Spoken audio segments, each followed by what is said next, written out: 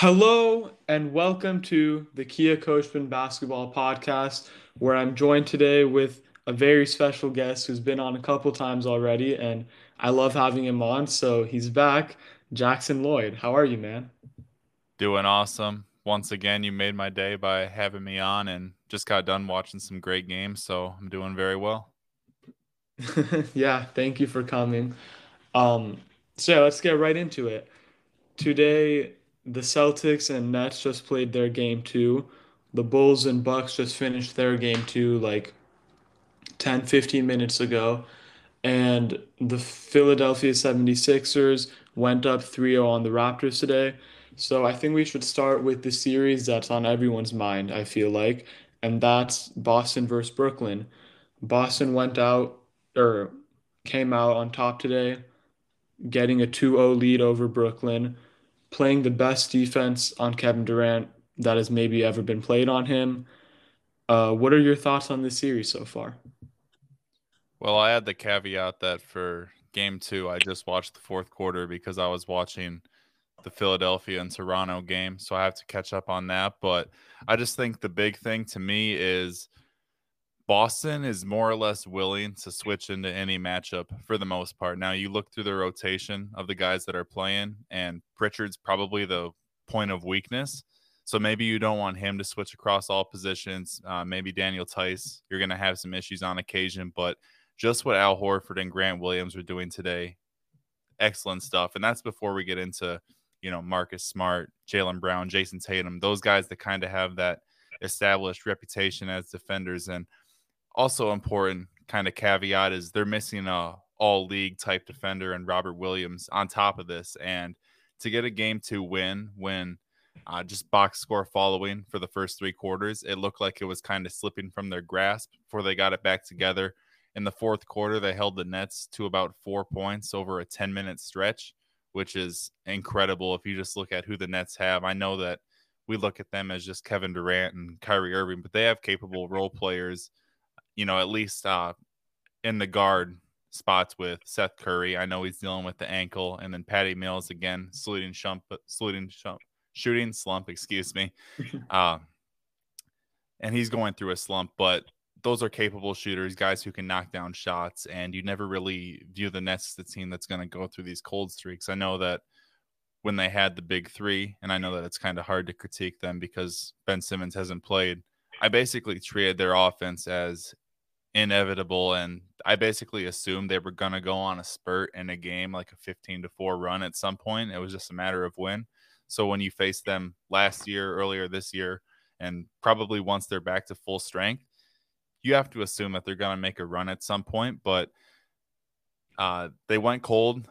It's cliche when it mattered most. I think that with Durant in particular, he's countered some of the physicality with being able to rip through for some fouls. His drive game is more predicated on taking one or two dribbles, not getting all the way to the rim, and then taking a pull up or establishing contact Mhm. that way. And I think there's been some difficulty with that. He's had some high turnover games. I think that Boston, they really get into the driving gaps well. I think that all of Smart, Tatum, Derek White, those guys are probably players you look at as for their position. They're just excellent positional defenders, help defenders, and they're going to be in the right spots, make the rotation. Then at that point, if you got to scramble, they can scramble, make the X out, help the helper, all that stuff. So I just think that this series is two close games, and I think that Boston was the better executing team in both games. And I think that when you go up 2-0, you're in control of the series, and it very well could be 2-2 here in a few days. But I think that, the mathematical odds are with them. They got to go on the road, but this is a Nets team that Kevin Durant's been playing crazy minutes. Kyrie Irving, since returning, has been playing crazy minutes. Patty Mills has kind of lost his stride since midseason. Seth Curry's dealing with the ankle. They're getting good stuff for the most part from Drummond and Claxton, but those guys probably aren't going to alter their fate, uh, on the court. And then guys like Dragic and Kessler Edwards, they're going to pitch in, play their part. The one guy I didn't mention, I realize as I'm going through their rotation, is Bruce Brown has been excellent for them. I do think this would have been a tough series if they had Robert Williams for the Celtics, because especially if him and Horford shared the court, just some of the lineup combinations they can do with pairing size across all their forward and big Hmm. spots would have given him some issues. I look back to the Bucks series last year in the second round, and I thought that sometimes Lopez and Giannis gave Bruce Brown some issues, but he's one of the more niche kind of role players. Really interesting free agency situation coming up for him. So that's kind of my all-encompassing thoughts on that series. Yeah, there's a lot to talk about here. So first, I want to say I like that you gave the Al Horford shout because he's been possibly, I don't know if this is a stretch, but I feel like he might have been the best, or at least one of the best players on either team in these past two games. He's been really good defensively. Kyrie said, or no, Bruce Brown, I think it was before the series, said the thing about we're gonna attack Horford and Tice. It hasn't worked. Horford has more than held his own on switches. On offense, he's hitting timely shots. He's making the right pass, all of that. He's getting defense or he's getting rebounds, just doing all the Al Horford things you usually expect from him. And in a series where the stars are really struggling, well, I guess in the first game, Tatum and Kyrie both played well, but in this game specifically, the stars were really struggling on both teams. Having that guy like Al Horford, I think, has really benefited the Celtics. I also like that you mentioned Bruce Brown because I feel like in a lot of ways he's the third most important player on this Nets team behind Kevin Durant and Kyrie Irving, just filling in the gaps. He got the Tatum assignment today for a lot of the game, which I think is a good adjustment. He's just he feels a little Draymond-esque in the short roll with his ability to find the big man under the basket there. Obviously, he's not nearly as good as Draymond, but I feel like there's some similarities. But getting to the stars, which I think is what will decide this series really, and I guess specifically Kevin Durant, it feels like the his scoring game, a big issue of it has been just how tired he is. Like you said, he's been needing to play 40 plus minutes consistently for a couple weeks now just to get the Nets in the position where they could be the seventh seed in the playoffs. He just looked exhausted today. Like he started out the game good. I feel like for all the talk of how bad his game is, we're forgetting that he had 10 points in the first quarter on good efficiency. But as the game went on, the Celtics rough him up without the ball. They don't let him move. He plays so many minutes. He gets kind of beat up and worn down. And by the end of the game, he got a few good shots in the fourth quarter, but he just couldn't hit them. Like the only good shots he was able to get all game, it felt like his legs had kind of left him. He couldn't really hit them, and that was it. So, yeah, he had, I think, 20 free throws today. And if anything, should have had more. Like, he deserved all 20 of those free throws. Granted, a few of them were at the end of the game when it was kind of already over. But I think that just goes to show how physical Boston is being with him. And I think they're more than fine with giving him those free throws as long as it means he's shooting 4 for 17 or whatever it was from field goal. And one last thing I'd want to say is Kyrie Irving, he had a great game one, but I feel like it's not getting talked about today how he really was just not impactful at all. Like, when the shot's not falling, whatever, there's not much you can do about that. But he just like the playmaking is not there. He looked like he was looking for his own shot every time he got the ball today. He was forcing it even when there were multiple guys on him.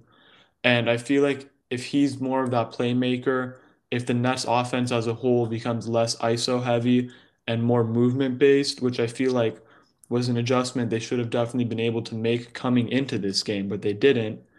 If that's the case, I feel like they have a much better shot of winning the series. So on the Kevin Durant point, you're right. There was two shots that kind of stood out to me. One of them was a midi right inside the left elbow, and then another one was a pretty good look on a pull-up three. Now, the pull-up three at least wasn't an easy shot, but for Kevin Durant, he's the type of player that whenever I watch him, if I'm rooting for him in whatever game and he gets a shot, I'm like, oh, that's money. Or if I'm rooting against him in that matchup, I'm like, oh no, I'm just dreading him getting open at all. And then he's the type of player where it almost feels like the defense, it doesn't matter what they do. But I just think that Boston's been physical enough. That's helped wear him down a bit. I think in this matchup, particularly, he's going to be relied upon to kind of defend a bit. And I think that's not really a possibility with how many minutes he's playing, his high usage role, just the way that attrition has kind of played a factor on his game. And the one thing with Durant, his minute load has always been high in his Brooklyn tenure, but this is the kind of the first kind of stretch of games where he's just playing nonstop minutes. Aside from the Milwaukee series last year, he was pretty much able to kind of take his time, make sure the calf was healthy, make sure the Achilles was healthy, and that he was 100% for the playoffs. But this season, the play-in circumstance, the seeding circumstance, it had to be full throttle basically the last month. I mean, I remember the Sunday showcase game where he dismantled the Knicks and they barely won that game. And that's not to throw a shot at the Nets or the Knicks. That's just kind of the state of their season with Hmm. Harden forcing his way out, Simmons coming in unable to play for the time being, and then various role players being injured. As for the Boston Celtics, I like that you gave Al Horford a shout. I remember earlier in the season, I think it was you. You said he's having a borderline like defensive player of the year season. And at first, when I heard that, I was kind of like, oh, that's a little over the top. But I think that it's one of those teams where credit kind of is shared across the board. I think they have 4, 5, 6 guys who you could credibly make an all defense case for. And I think that when you're that dominant as a defense, they're not just a good defense, they're approaching historical. Like if they had a playoff run where Hmm. their defensive ratings like 103 or something outrageous like that, I think that would be kind of eye opening and kind of cement them in history, especially with them facing the Nets next round. They're probably going to face the Milwaukee Bucks, another good offensive team, and then we'll see what happens after that. But this is a team that essentially top to bottom, they're great defensively. They have perfect fitting pieces now. They have two good guards in Smart and Derek White, who aren't necessarily traditional point guards, but they can dribble pass and the shot will come and go, but they will attempt threes. So you have to account for them. Obviously, the Tice trade with Houston at the deadline has ended up paying off because if you look at the back end of their rotation, they'd probably be working, in a scenario where they're probably playing Neesmith, just downsizing, hoping he can bring anything. And that would be tough to kind of overcome. I think that looking at the Nets, they're just in a spot where they kind of have to rely on Kessler Edwards. And I know he barely played today. His minutes are going to fluctuate a bit. I think that if you gave Steve Nash some truth serum, he would really prefer not to play him. I think he would have preferred that they retain Jeff Green or that Blake Griffin was able to give him something else this season, as opposed to them needing another wing guy like Kessler Edwards, because he's pretty much their only wing, with Bruce Brown basically being a guard size big, Seth Curry just being a tiny kind of off guard type, and then Patty Mills has kind of transitioned to being a pure shooting guard. So you're kind of lacking in both wings and then also ball handling behind Kyrie, aside from Goran Dragic. And it's kind of a dynamic where Kyrie wants to look for his own shot, and that's his best skill set. I've always kind of viewed him as a hybrid guard where it doesn't matter if he's the point guard or shooting guard. He can kind of operate in both roles, but he needs to play in his comfort zone, what comes natural to him. He's a guy who some games he'll take 8, 9, 10 threes. Other games he's going to take 2 or 3.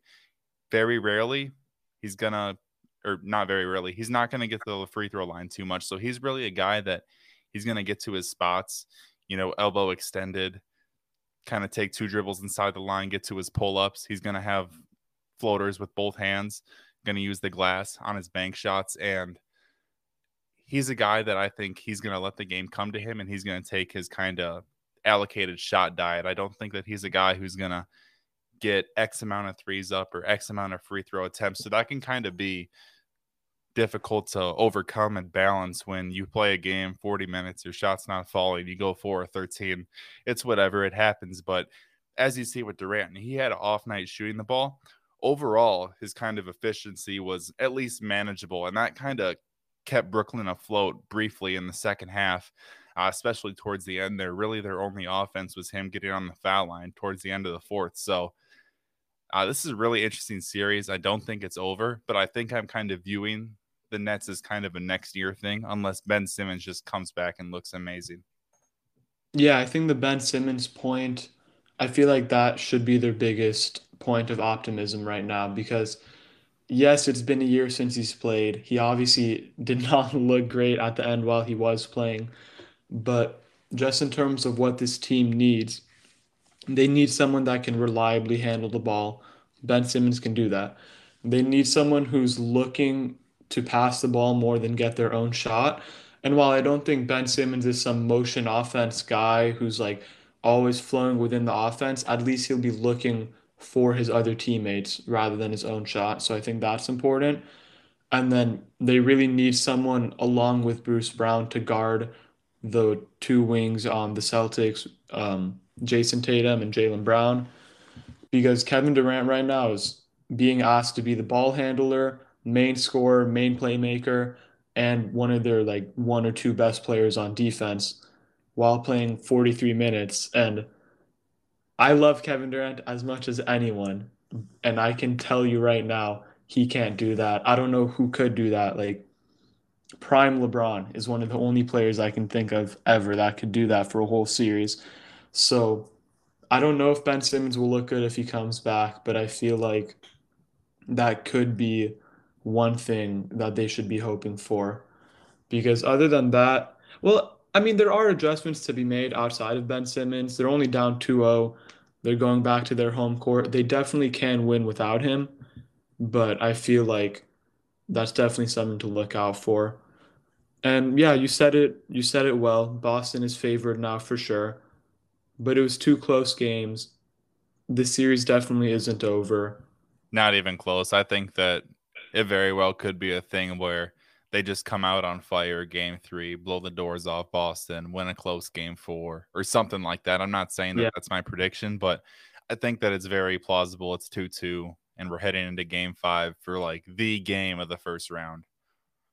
Yeah, I know exactly what you mean. I'm praying this one goes to 7 because I feel like we need it as I can't basketball. remember what was your pick. My pick was Boston in 7, and I don't feel bad about that pick, even if Boston ends up winning in 5 or 6, because I think both of these games were pretty much up for grabs.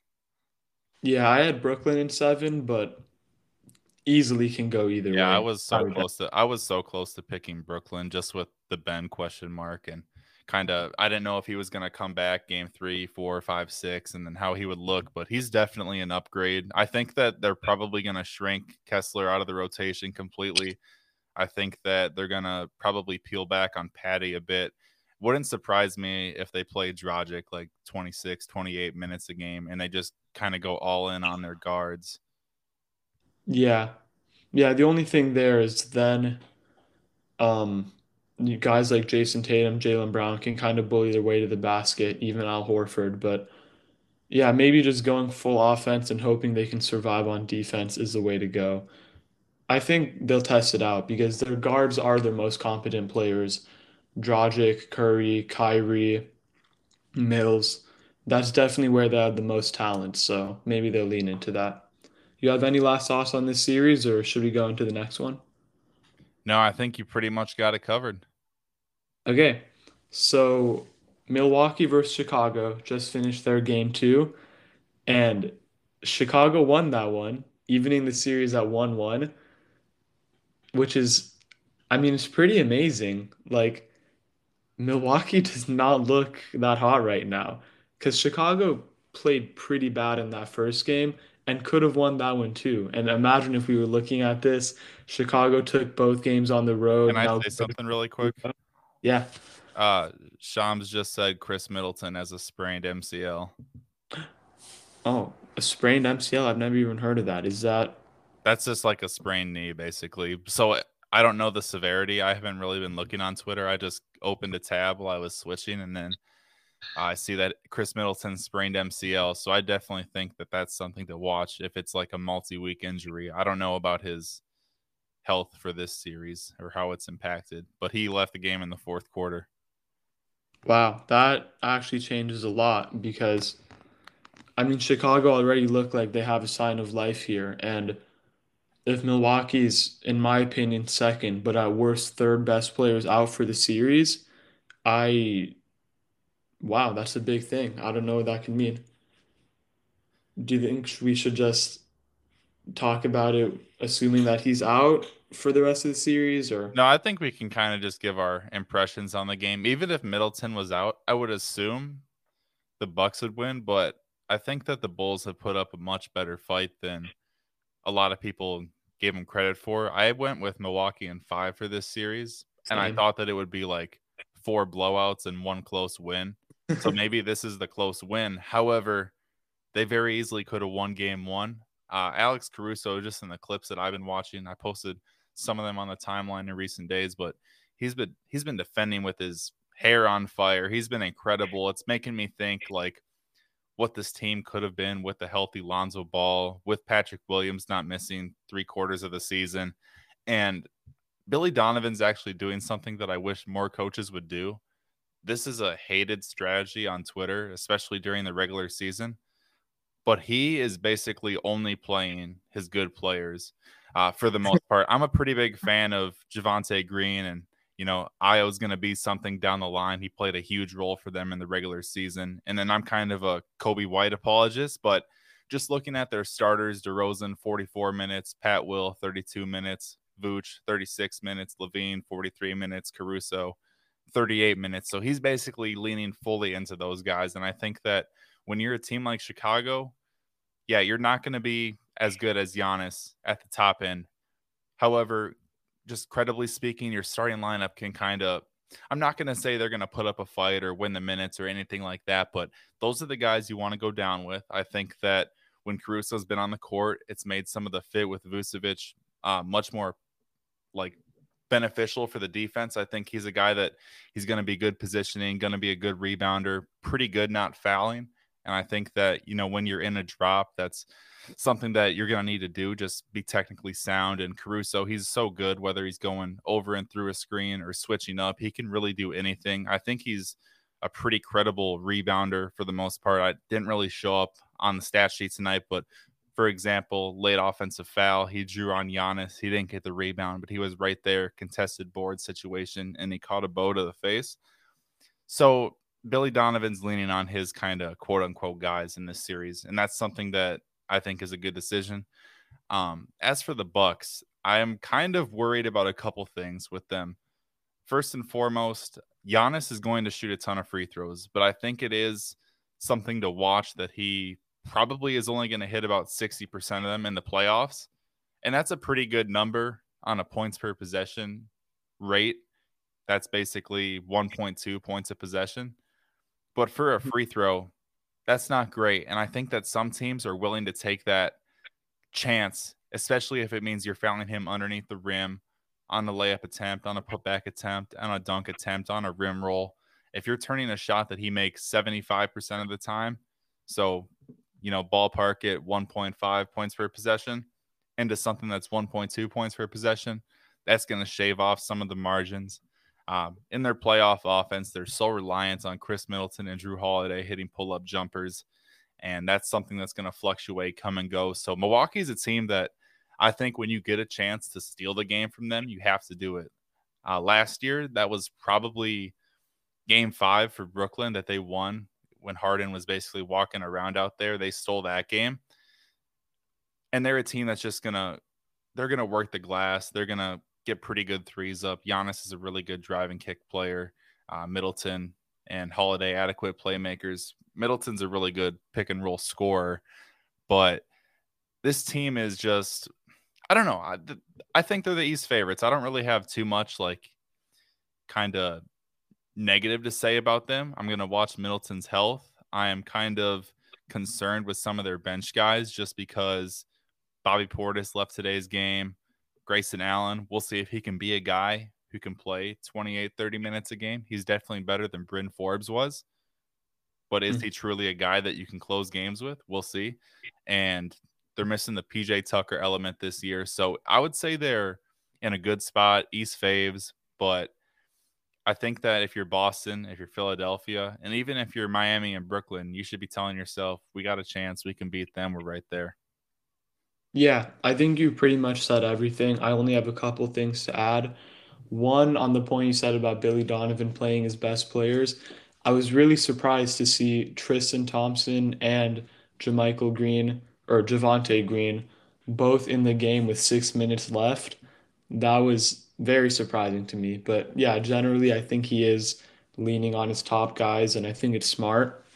I kind of wish Lonzo Ball was playing because you see how competitive they are right now without him. It makes you think what could they have been? But yeah, DeMar had a great game today, which I'm just really happy I'm about. happy for him because he was horrible in game one, and I didn't want it to take away from his season.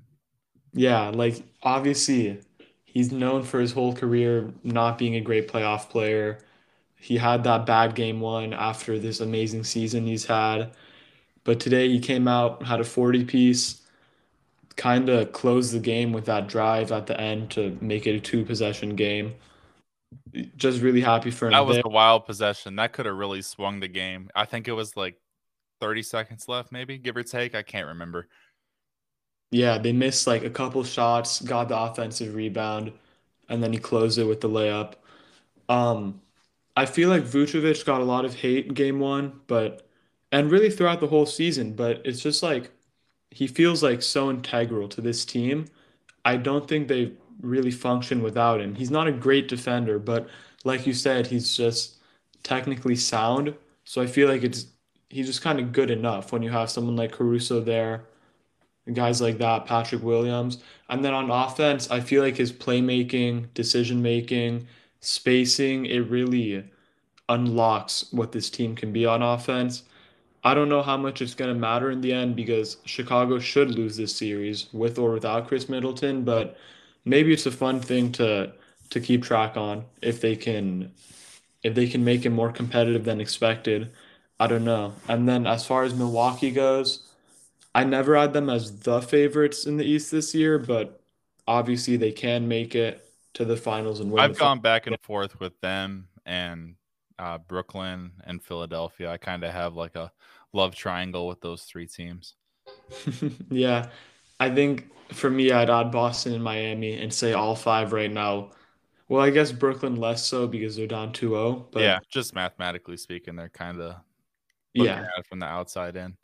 Yeah, but in terms of how good they are, I'd say all five I'll have about the same chance of getting it out of the East.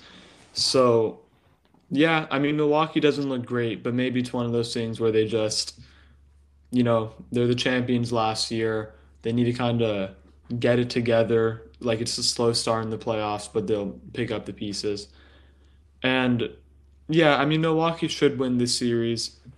We'll see if they do. I'd imagine they do. It'll be a pretty amazing upset if Chicago pulls it out. And yeah, I don't have anything else to say on this. Do you?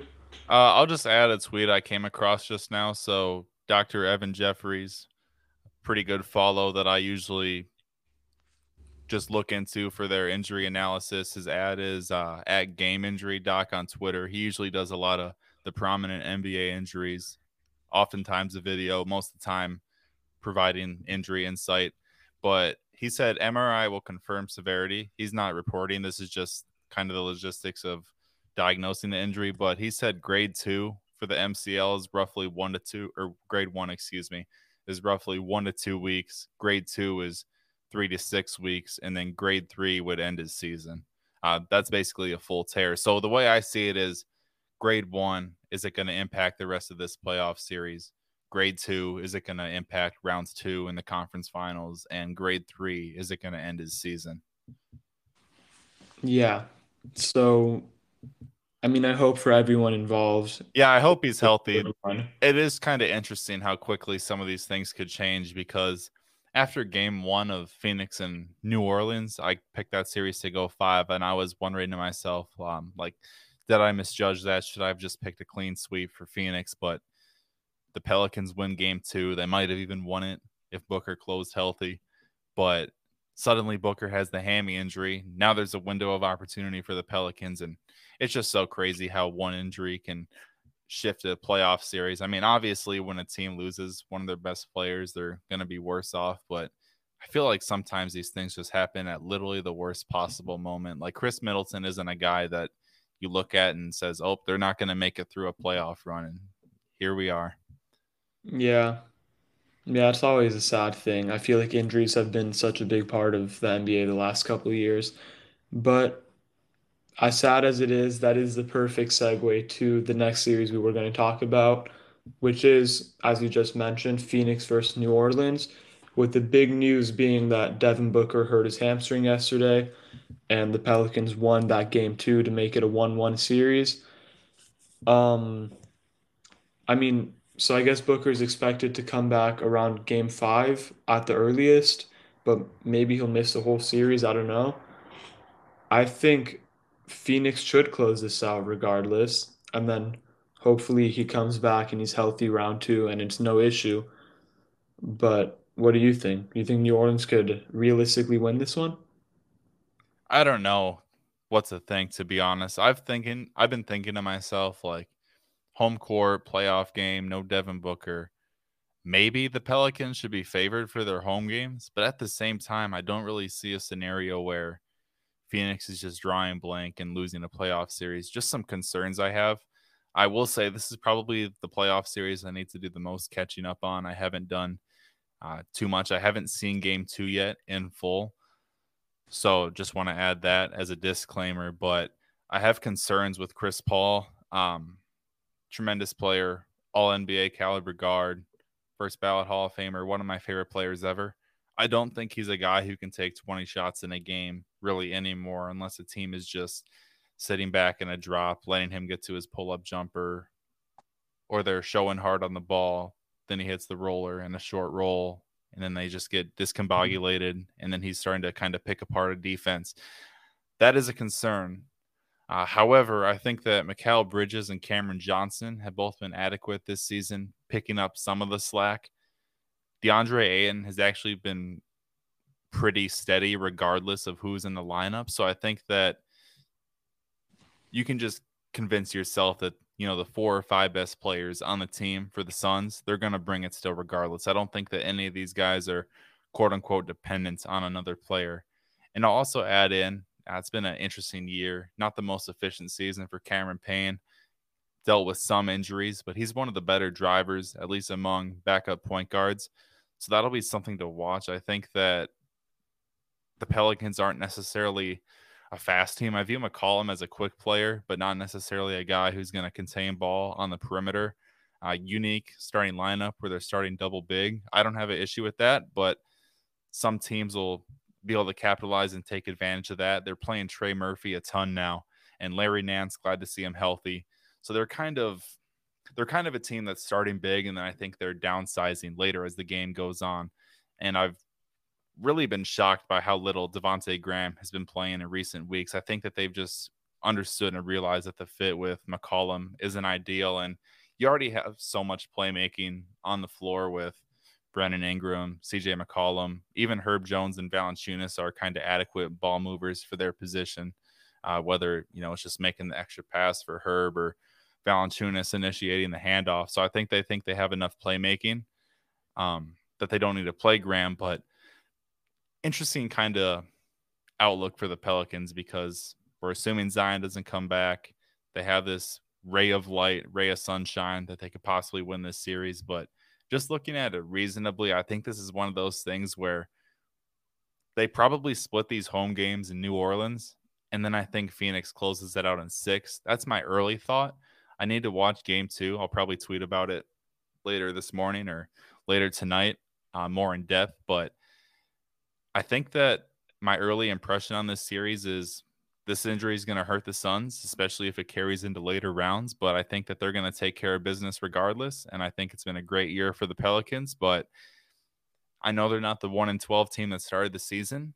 They're probably a 500 or, you know, decent amount better. I know their record with Ingram and McCollum is really good, actually. But at the same time, they were a playing team for a reason. Some of that out of their control.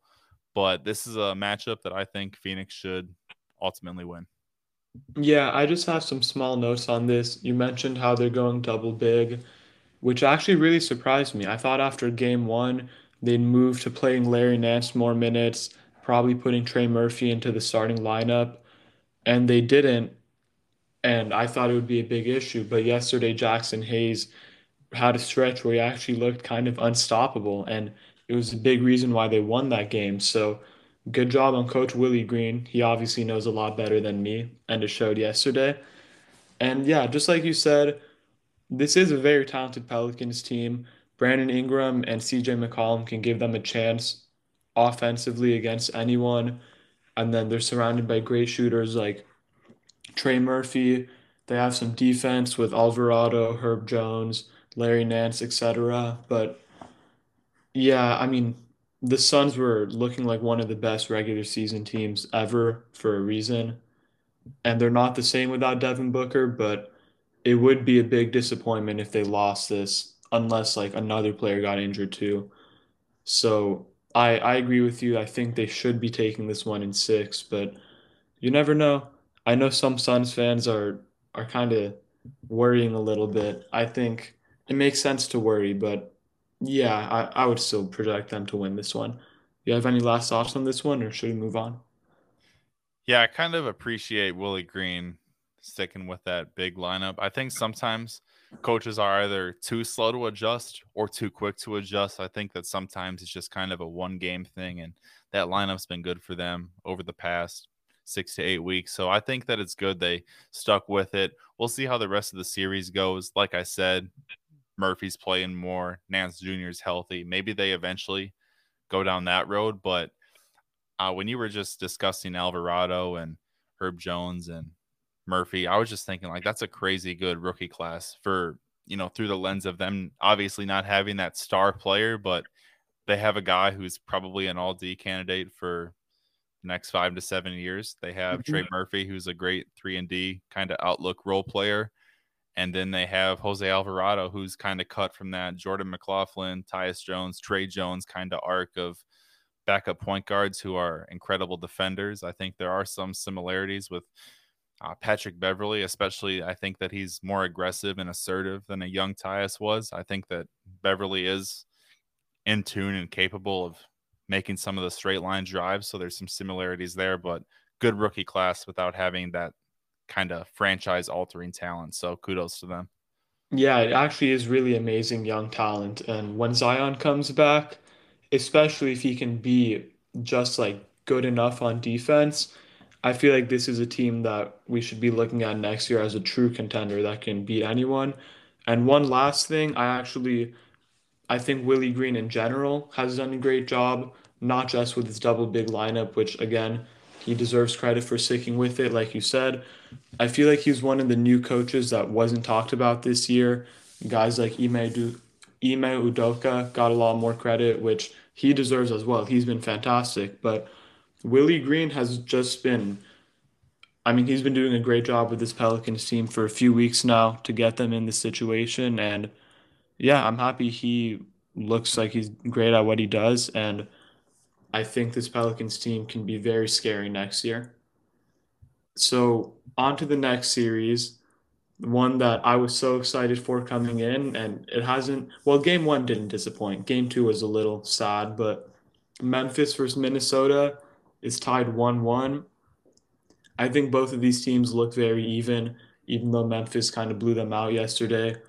Minnesota stole that road game, and now they're taking it back home with an even series. What is your outlook on this one?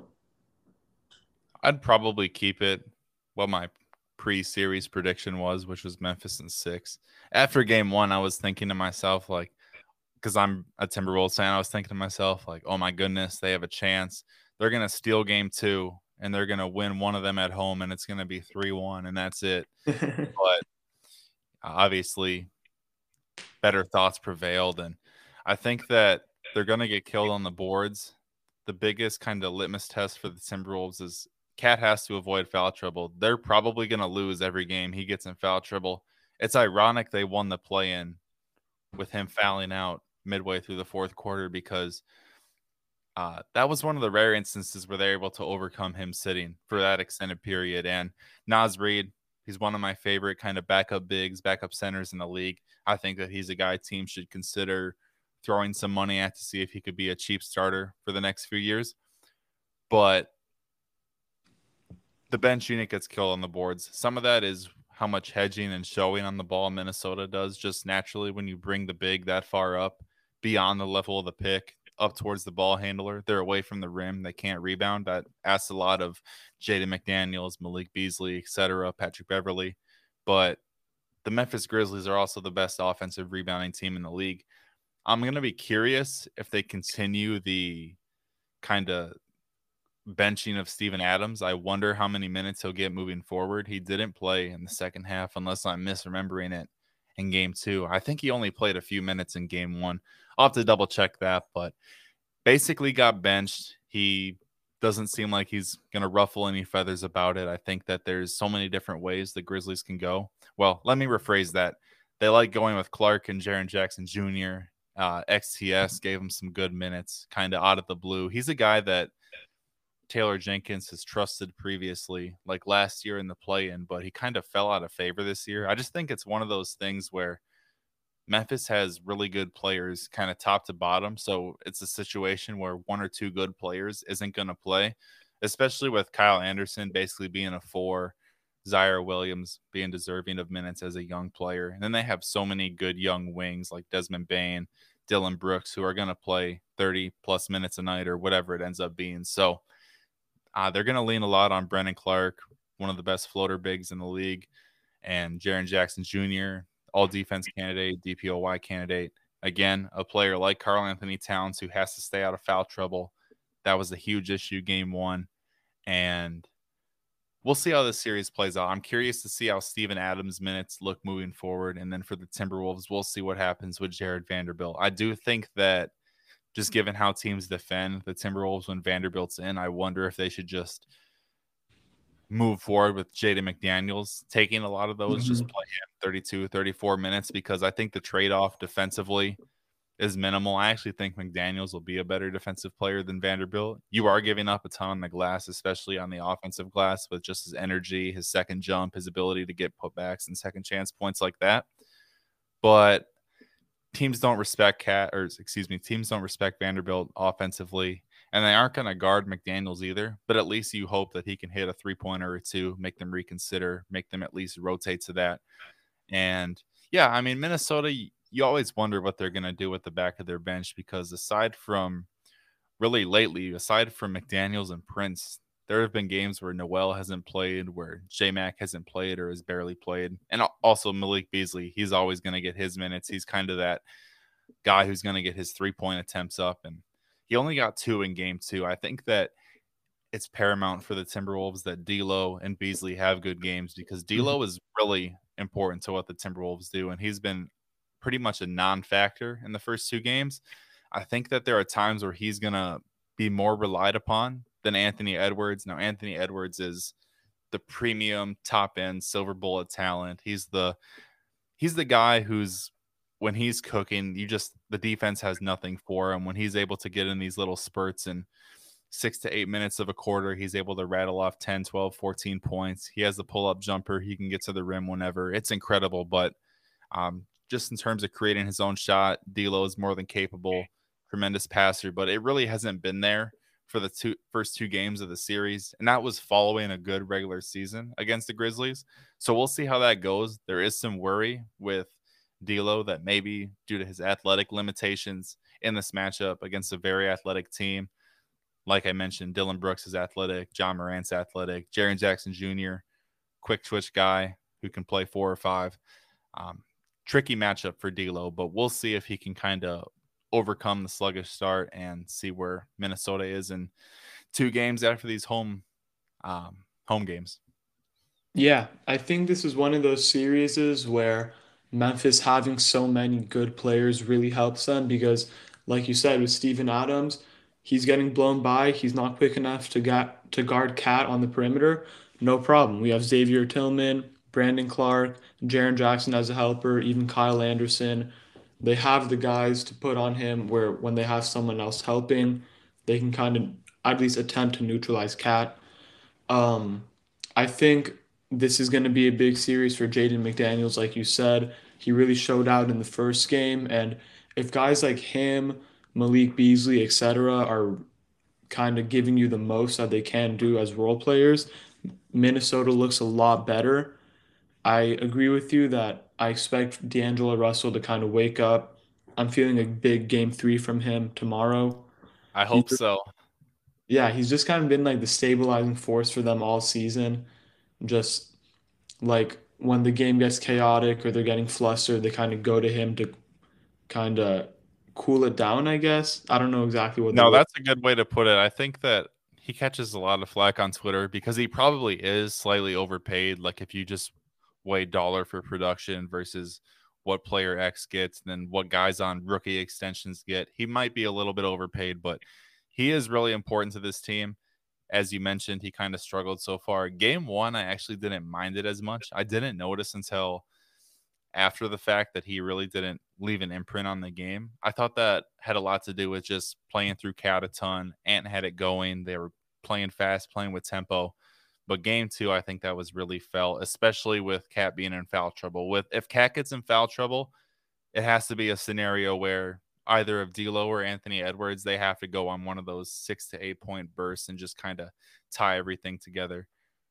Yeah, and I think Cat's defense is really, I think a couple things will kind of be the key points of this series.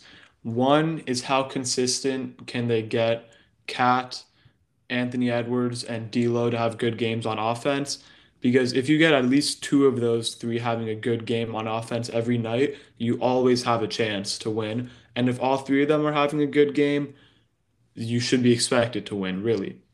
And I think two is how good Cat will be, how much effort he'll be showing on defense, especially blitzing that screen. And then how good will guys like Jaden McDaniels, Jared Vanderbilt be on the back line.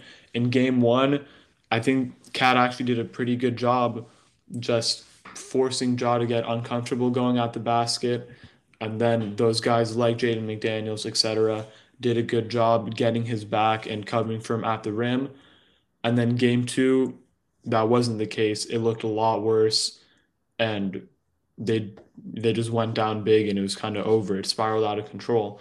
So I think those two things are really what Minnesota needs to be focused on. And yeah, if they can get good offensive performances from the big three, and if Cat can be respectable blitzing the screens, I think Minnesota can really take the series. I had Memphis in seven before the series, and I still have Memphis in seven, but I do think Minnesota definitely has a chance. And yeah, they just need to be, they don't even need to be consistent. They just need to show they need their good players to have good games just three more times. Really, that's it. I like I like how you said that, to be honest, because I had a tweet a while ago where I was like, Anthony Edwards is gonna have a playoff game where he wins the Timberwolves the game, and we could say that's game one. And then I said he's gonna have a playoff game where he loses them a playoff game, and he probably will have a game where he goes something atrocious, like 5 of 16. I don't think that this is gonna be a even matchup where all 6 or 7 games or whatever it ends up being are gonna be close. I think that if I was a betting man, which I don't have a good kind of track record betting, oddly enough.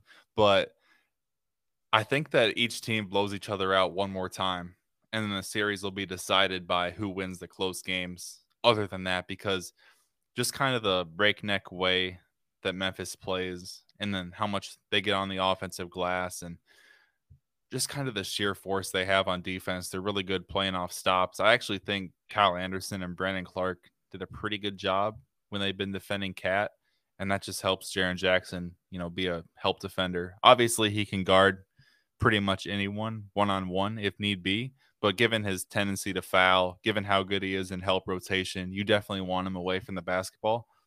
But just that paired with their ability to play off spots or off stops, they can really uh, you know, run it down your throat, get easy transition offense. And you look at the scoreboard yesterday night when Cat got into foul trouble. I think it was 45-41, and 10 minutes of game time later, it was a 25-point game. So that is something that you have to be aware of if you're the Timberwolves. On the flip side, they're kind of a team that if they get their mojo, they can run hot or cold, but if they're confident, comfortable, and feeling themselves. They are kind of they're honestly like a caricature of themselves. They're like a meme of their own behavior because when things are, going well, they're going to let you know about it. They're going to play with exuberance, passion, and I think that it's just much easier to kind of finagle the 3 stars that way. And it's more, I don't know. I just always think the dynamic with the team is interesting because they have 3 players who basically do everything for them, and then they have a ton of role players who basically do everything for them defensively, if that makes Yeah. sense. Yeah, yeah, yeah. D'Lo's made strides, Ant's made strides, and I think Cat, he gives good effort. He's fine hedging. The thing with Cat is he fouls so much, and he's so unaware of what's a foul, especially on the offensive end. Mhm. He views himself kind of like with a victim mindset in this regard, and I don't think that he has a good whistle or whatever. But part of it is he plays out of control, and he plays like he's trying to impose his kind of force and strength onto the opponent when it just looks so obvious that you're trying to force yourself on them, back them down. And I think that's why he's had so much more success as a driver playing from a face up position from the perimeter, is because if he's backing someone down in the post, he's not as good playing against double teams. He's going to offensive foul a ton. He always does flashy passes, which just grinds my gears because he's a good passer. He has, that cachet, that gravity, but he's not Jokic. He can't play through double teams like Joel Embiid, and that's okay. But he just needs to kind of stick to the skill set, play off the drive. He's a top 2 shooting big man ever. Oddly enough, Jaren Jackson Jr. is probably up there himself, at least if he can kind of regain previous form. This year's been kind of funky, but this is a fun series. I think that it wouldn't shock me if we just come back in 2 days or 3 or 4 days, whatever it ends up being. I haven't checked beyond game 3, but it wouldn't shock me if either of these teams were ahead 3-1 or if it was 2-2. Now, I would lean Memphis, but I do think that this, just given how they match up, how they play, how they stack up, I think it's an even match series, and I think it goes 6 or 7 games. Yeah, I think that about captures it all. I love this series. I'm very happy it happened. I was practically begging for this to be the result of the play-in. And yeah, I think it's really fun and it hasn't disappointed so far. I think we kind of got through the four most important first round series. So for the next four, because we've been taking a long time, which is great, but I'm Sorry, I guessing kind of ramble a lot. no, no, I'm fine with it, but I'm guessing you have somewhere to go or something to do. So um yeah, let's just for these next four, I guess we'll kind of like not speed run, but just kind of like bullet points. So Dallas versus Utah, I guess this one actually deserves a little more attention in my opinion. You have it's tied 1-1. Luka Doncic is still out, so it's actually pretty incredible that it's tied 1-1. Um, Utah has not looked good in my opinion, like at all. I don't know what you think about this, but The thing with Utah is there's so many different ways you can look at it because they're a road team in a 4-5 series and they took the first road game. So they should be ecstatic. But there's just that doom and gloom in the background that Dallas might be getting a top 3 or whatever you want to put Luka in your player rankings. He's coming back. I assume game 4, which makes game 3 a must win for the Utah Jazz. I actually think that my original pick, Utah in 6. I'm a little worried about that because it seems like Luka is going to play relatively soon. He's already been upgraded to questionable. So you're thinking he's playing half of the series at this point, and Utah did not look like a team that was ready to withstand a playoff duel in game 2. Just with their ball containment is so poor. Donovan Mitchell, even for a star player, I understand that you're not going to be able to be a good, impact defender for a full 38, 40, 42 minutes, however many you play in a playoff game. But he gets opened up every time. His angles are so poor. Sometimes I question his effort. I think that there were various points in the game when Gobert, he's helping so much off of Kleber and DFS, and I think that was to the game plan. Just upon watching game 2, I think that he was executing what everyone agreed upon was the way to go. So I don't really blame him too much for that. But there were points in the game where I was thinking, is Gobert helping so much to prove a point that like his teammates are ass defensively? And then on the other end, 4 or 5 times they tried to lob to Gobert. A lot of the passes were not quite accurate. That's actually an issue, I think, with Mitchell. Maybe I'm nitpicking a bit. I think Conley's kind of got the lobs down pat with Gobert, but he's just looking like a shell of himself. He basically did nothing the other day in game two. And it's to the point where they're not getting these easy rim rolls with Gobert. They're not containing ball on the perimeter. So that's like two of the kind of like what makes Utah Utah is they're a great defensive team, at least up until last year's playoffs. And I don't even know what to make of this regular season for them. But it's continued into the playoffs. Late game offense is a question mark. You look at the personnel top to bottom, a team with Donovan Mitchell and Mike Conley, Jordan Clarkson, Bogdanovich, probably should close out a team of just Jalen Brunson, Spencer Dinwiddie. Then you got guys, great role players, don't get me wrong, like DFS, Maxi Kleber, Dwight Powell. But it doesn't quite stack up the same to me. And yet here is Dallas playing connected. They're dribble driving them to death, drive and kick. Jalen Brunson is getting his back into defenders, hitting his kind of spin jumper, hitting his floaters, hitting his paint pull ups.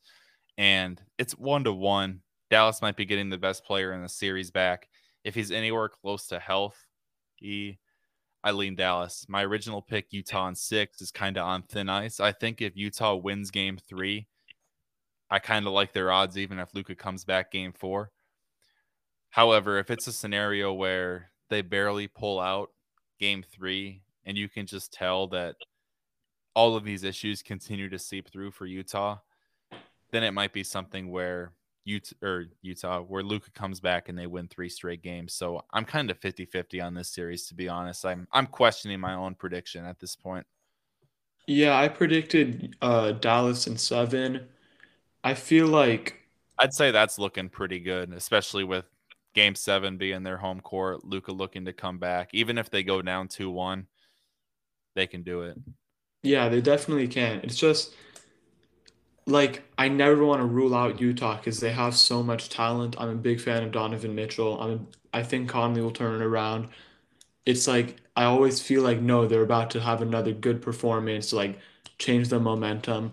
But at the same time, this looks like a broken team, especially on defense. It's like I don't know what happened to Donovan Mitchell. He was, if I remember correctly, he was supposed to be like a defensive stopper when he was coming in the league, when he was getting drafted. And his offense has been just way better than anyone could have I expected. think it's just that his offense exploded so much.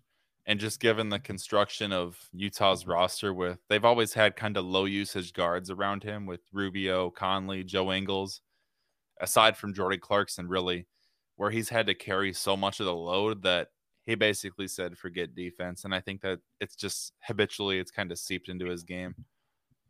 Yeah, yeah, I definitely see that, and I hope he can turn that around because it's kind of sad to watch him get beat off the dribble pretty much every play down, and then someone like Bogdanovich is not quick enough to be able to kind of check both shooters in the corner to allow Rudy Gobert to rotate to the basket. So, I mean, Rudy has to rotate. He doesn't have a choice because if not, it's just an easy layup. And then, but when he does, it's just an open three. I don't I don't know how they fix that problem really. That's the only thing. So, I mean, I think Danuel House should be playing more. He's definitely a good defender, but I think they should. This is kind of a hot take. I think they should consider bringing Conley off the bench and either. I was kind of spitballing what to do because I was thinking if Trent Forrest were actually healthy, he should play 10 minutes, but he's not healthy, and I don't even know if that was really an option. Daniel House has been so good for them since he came over. I think he was with Houston in the beginning of the year. Then he went to New York, if I'm not mistaken. But he's playing really well with them, which makes sense because he played a similar role with Houston years prior. But I don't know. Conley is just he to me. He looks like a guy who's a really good role player. He's a good ball handler, good decision maker, good passer, good pull up shooter. But I think that he's just at the point where injuries and attrition and his size have done him no favors. And Dallas has a sneaky kind of athletic and big, like wing and guard Yeah. rotation aside from Brunson. You have Dinwiddie, who's like 6'5", 6'6", DFS. Kleber plays a ton, whether it's the 4 or 5. Um, they're athletic. Dwight Powell's an athletic center. So it's difficult for Conley given his age. He really, at this point, he really only has the floater, it seems. Yeah. I would be hesitant for that usually. Like, I'm a big Conley fan, but honestly, I think it does make sense. Replace him with House in the starting lineup and then kind of stagger it so that you get Conley and Gobert lineups. And then you can have maybe like Mitchell five out lineups or just where he's like the main ball handler. Because I think Conley does have great chemistry with Gobert. He's one of the only guys that can Yeah, consistently. I thought Conley and Ingles always had good Yeah, chemistry with Ingles. Gobert. And it just seems like the dynamic with Mitchell is gradually getting worse. And I feel like they respect each other, but I think they both have like issues brewing underneath. And I think a bad loss or a playoff elimination is going to shatter this core. And I think that I think if they don't make the Western Conference Finals, they're probably going to fire Quinn Snyder. They're probably going to trade. Um, they're going to see if Donovan Mitchell wants to stay. And if he does, I think they trade Gobert. And if he doesn't, I don't know what they're going to do because it would be cool to build around Gobert just as like being a fun team, just getting behind the defense, ranking like second in defense and being like 26th in offense, winning 43 games, winning the play in. That would be kind of cool. But I don't know. That's a different conversation. We're getting ahead of ourselves when I bring that up, but I just worry about the team. I think they just got to play their game because they're better than this version of the Mavericks. By a But if lot. but if Luka comes back the way they're playing, they finally figured out the defense. I know it's kind of slid a bit recently, but Luka driving kicks team to death. Jalen Brunson this year versus last year in the playoffs is night and day. Spencer Dinwiddie has been tremendous with them. Really good player off the bounce. So this is kind of their opportunity. And if you're Utah, you have to kind of act now because looking ahead, second round, you're either facing the Phoenix Suns. If you win this series, you're facing the Phoenix Suns with or without Devin Booker, or you're facing the New Orleans Pelicans. So this is like, I don't want to hear any excuses. Last year, I understand that Mitchell had the ankle, Conley had the hamstring. I still think they should have pulled the series out against the Clippers without Kawhi. I know that Yeah. the two heads of their three-headed snake were injured, but I think that that's a trade-off you make every day. And just for them to get dismantled, drove and kicked to death by the Clippers as a shell of themselves was just wow. Anyways, sorry to ramble on for so long. No, don't apologize. That's why you're here. But yeah, I mean, I don't think there's much more to be said here. It's just we'll see. I always feel like Utah can turn it up and like hit that next gear where they're clicking, but I can also always see where it just collapses. So that's that, I guess. We'll just have to see what happens. And then these last three series, I feel like we kind of know the outcome. So Golden State versus Denver, I feel like there's a few key points here to me when I look at this. One, the Golden State lineup with the Splash Bros, Jordan Poole, Wiggins, and Green is annihilating Denver, like killing them. Two, no one should have expected Denver to win this. They don't have the personnel. There's like one positive defender on this team, Aaron Gordon, and he's not playing well. Um, yeah, like I think people are being unfair to Jokic, but at the same time, the people acting like Jokic was gonna like he figured like I think Jokic is a decent defender in the regular season, but it's obvious that he has limitations and those are being exploited to the fullest extent by the Warriors. They're up 2-0.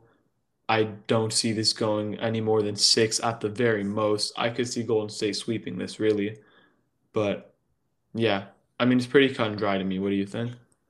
Yeah, I don't have too much to add.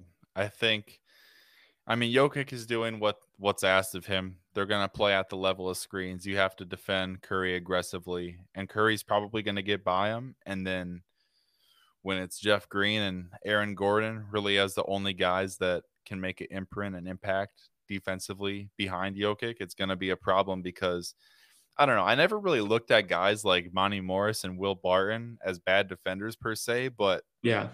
They're like like, okay, but they're yeah, not but they're elite like receivers. they're all Denver has basically because beyond that, it's the rookie Bones Highland who really impressive. He's been in the rotation now for multiple weeks, playing really well, Hmm. much better than Faku. Austin Rivers, he's quick, he can defend point guards, but again, these aren't exactly stoppers. And then like Bryn Forbes, are you kidding me? DeMarcus Cousins, who's basically the bench unit's like analog for Jokic, he's not there to defend clearly. So again, you basically said everything that I could just reiterate, or I don't need to reiterate, I should say. I think that this is a 5-game series. That's what I picked, and I'm honestly wondering if it's just going to be a clean sweep, but I want to give, hope for Denver to win a home game. We'll see. Yeah, it's sad that this is how it is because Denver's injured, but next year they should come back as real contenders. Probably some personnel changes to make that defense off the bench better, but yeah, I think that's just what it is. Miami, Atlanta, Jimmy Butler's looked incredible. Trey Young has not, but that's also because the Miami defense has looked out of this world. Like, I think it's when I look at this Miami defense, I feel like it has potential to be on par with the Celtics defense for best defense in the league. Yeah, And I agree. A lot of I people think, were talking up the Raptors recently, and I think that just looking at it like bird's eye view or whatever, Miami is much better top to bottom defensively. yeah, They've flipped Robinson for Struess in the starting lineup. Even their backup big, Deadman, he's going to be solid. And Caleb Martin, he can guard 2 to 4 pretty good. And that's before we even get into guys like Lowry, who probably isn't an all D guy anymore. Still major positive, clear good defender, going to draw a ton of charges. He's probably going to force a technical or two to get called on the other team in a game. Um, Jimmy Butler and PJ Tucker, two tremendous forward wing defenders, and then Bam Adebayo. What more needs to be said? He can switch, protect the rim a bit. I think that it's impressive just how much he can get out on the perimeter and guard without really sacrificing like what you need as an NBA defense. You need to be able to limit rim attempts. You need to be able to protect the rim. You need to eliminate good threes, typically corner threes. Some teams can kind of bypass that. And I just feel like Miami can kind of channel and play any style. So I do have concerns about them offensively, but a lot of what they do defensively eliminates that. And they've just stifled Atlanta. I feel like the only thing Atlanta had going for them is sometimes I think that Trey Young had a good outlet or made a skip pass in game 2 and they got something off that, or um, Bogdan had an yeah, incredible shooting display. He hit 3 or 4 contested threes in the second half. It was tremendous, but they really didn't have much going for them. John Collins doesn't quite look like John Collins. They probably miss Clint Capella from the standpoint that he's still a good player. They don't want to overstretch a Kongwu. And I just think that I probably overestimated the Hawks picking them to last 6 games. To me, this is more of a 5-6 series as opposed to a competitive 6, which I kind of likened it to. But Miami's way better. I think they'll bring them down. And I think that it'll be an interesting offseason for the Hawks because they made the playoffs, but they did not ride the same buzz that they had last year. yeah. I think Miami's looking, and Atlanta's not a great team, so it's like hard to gauge. But I think Miami's looking like a true contender. They have the best defensive duo in the league, in my opinion, with Bam, who's a depoy level guy, and Jimmy Butler, who I think is like a top five non-big defender ever, maybe. And I think he's peaking. So yeah, this team, it's a good team. I feel like they're getting overlooked. And the last series, Philly, Toronto, Philadelphia's ahead 3-0. A lot of people picked Toronto to win this. I was really surprised by that. Feels like there's a lot of Philly hate, a lot of Harden hate, which I know you're not a fan of. I think I saw where people were coming from with Toronto winning, but I never agreed. I had Philly in 6. Now it looks like it's going to be Philly in four.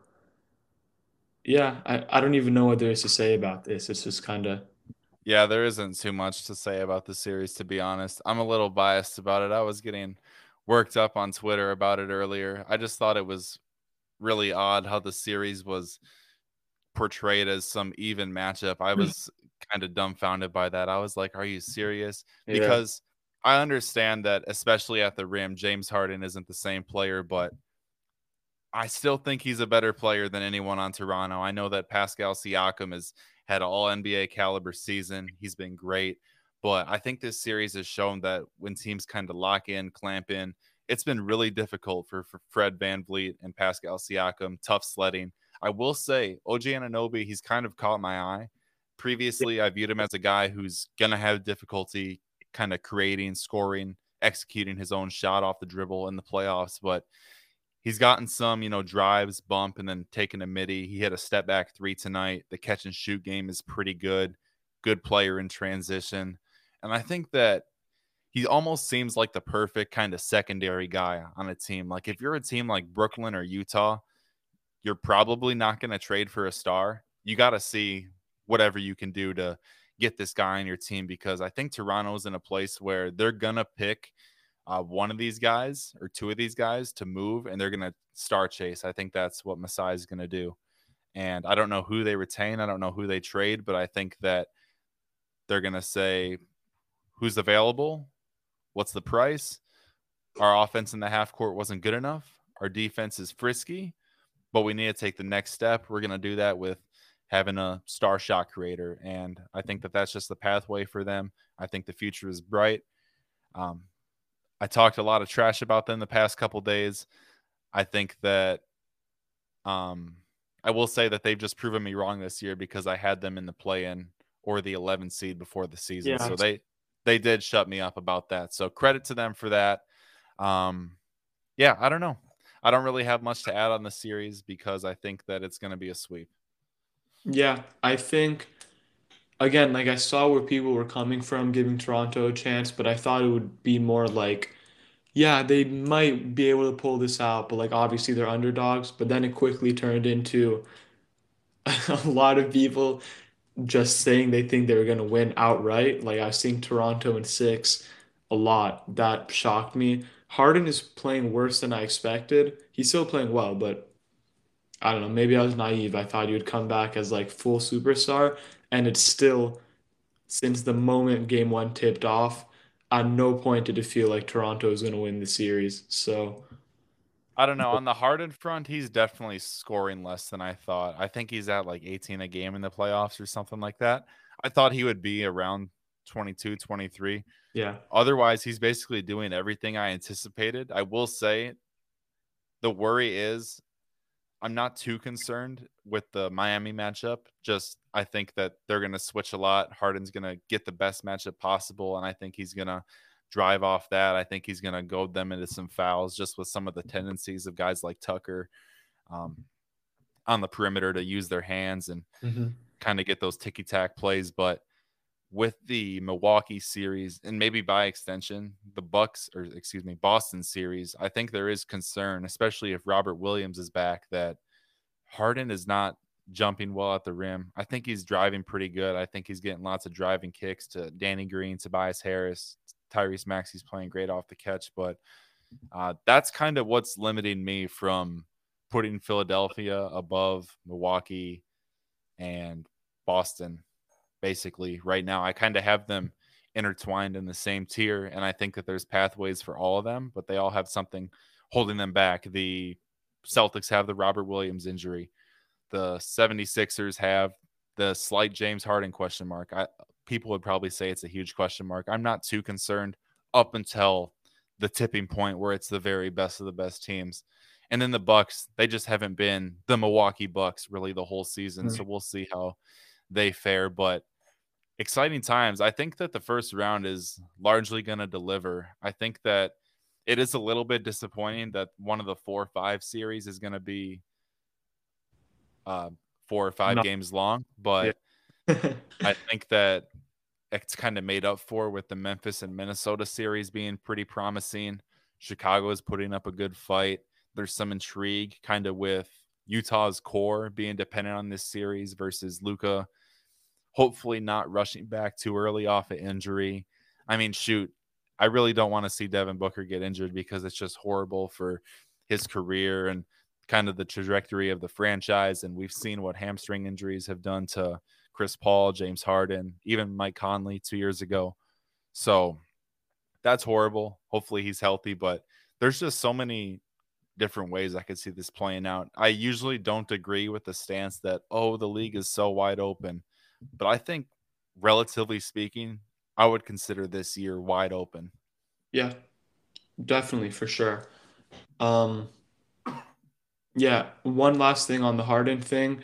It feels a lot like John Wall when he came back last year after all the injuries. He seemed completely fine getting to his spots, like running, driving, but it was the finishing, actually elevating to the rim where you could see the injuries take a hit.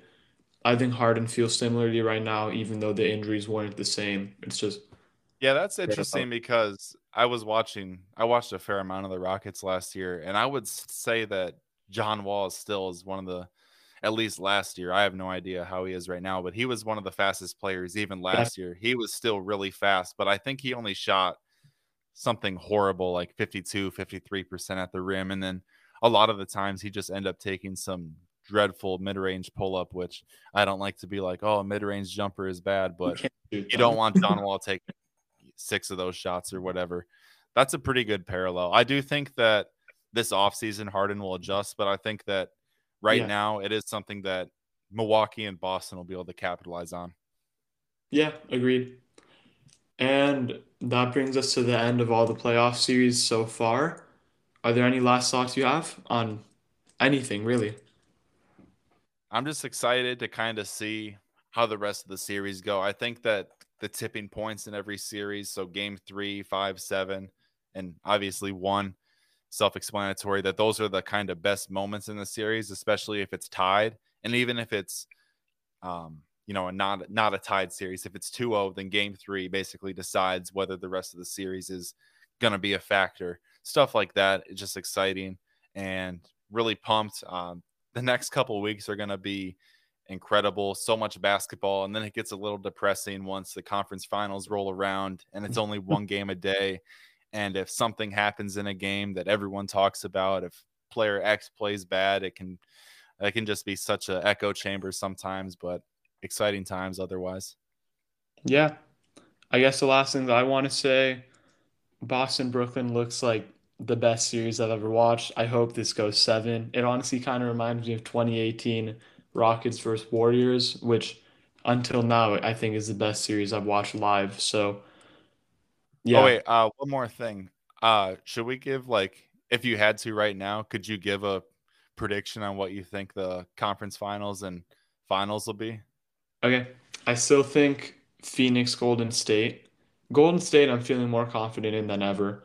And How I much mean, of that do you think is just Denver probably being one of the bottom 2 or 3 playoff teams? well, there's that, but also I don't think Memphis or Minnesota really could scare Golden State at all in the second round. I think they're pretty much guaranteed a conference final spot unless something Yeah, goes I don't horribly know. I'm kind of intrigued by the Memphis series, but I think they would murder the Timberwolves. wrong. I hope that something happens and that's not the series. Hopefully Jokic can somehow win 4 games and my Timberwolves upset the Grizzlies and they can prosper, but that's obviously not going to happen. Yeah. And then on the other side, I feel like I still have to take Phoenix, but I mean, I guess I could see Dallas or Utah doing it depending on the state of the Devin Booker injury, and maybe there's even some insane world where Phoenix just can't do it without Booker. New Orleans wins the series, and then Brandon Ingram and CJ lead them to a win over Dallas or Utah, and you have an 8 seed in the conference finals. I mean, very unlikely, but that would be funny. But yeah, I think Phoenix Golden State still. I haven't really changed on that. I guess just pending the Booker injury. Because if he's not playing, I would take Dallas over Phoenix. And then on the other side, I had Philly. I want to say Miami now, but I guess I'll say Miami, but like if it's Philly, I like it won't surprise me at all. And then on the other side, I guess I would have to say Boston, I think, but like a part of me still feels like Brooklyn. I think whoever wins Boston, Brooklyn is going to the conference finals. And it looks like Boston's more likely right now because they're up 2-0, but a part of me wants to still say Brooklyn's going to do it. It's just a KD fanboy in me, I guess. And then, yeah, I would still, so I guess Phoenix, Boston could be my finals prediction, but I still think Phoenix, Golden State, Miami, Philadelphia, Milwaukee, Boston, and Brooklyn can all get to the finals and win. So yeah. What about you? So largely in agreement. In the West, I have Phoenix and Golden State still. And then in the East, I do have Philadelphia making the conference finals, although that second round matchup will be a battle. And then, Yeah, I can't wait.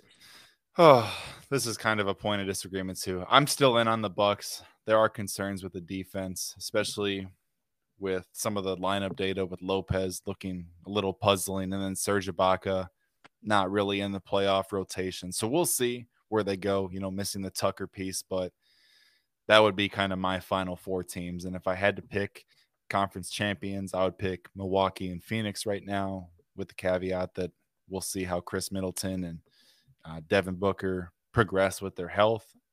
That's probably a little naive of me to say right now, given that you probably shouldn't pick injured teams to make it to the finals, but I just haven't adjusted yet because I haven't looked into it enough yet. And then in the championship, I would side with the Bucks over the Suns again, but lots of time for me to change my prediction, switch my prediction back and forth, and ponder it in my mind for weeks on end. Yeah, I guess for championship, I would stay strong with Phoenix, but I don't know, maybe I'm underestimating injuries, but okay, I guess that brings us to the end. Thank you so much for coming on, Jackson, and let the viewers know where they can find you. So on Twitter, obviously my name is Jackson Lloyd, and I'm at Jackson Lloyd NBA on Twitter. I recently changed my at, and then I also do the NBA Action with Jackson podcast, and the at for that is at NBA Action Pod. Definitely make sure to follow him on Twitter. For sure, one of the best follows I have. You guys can find me at TruthTellerNBA on Twitter or NBA.TruthTeller on Instagram. Thanks for coming on, man. Yeah, of course. Thank you for having me on. Gave me something to do and look forward to on a Wednesday night. Of course. See you. See you later.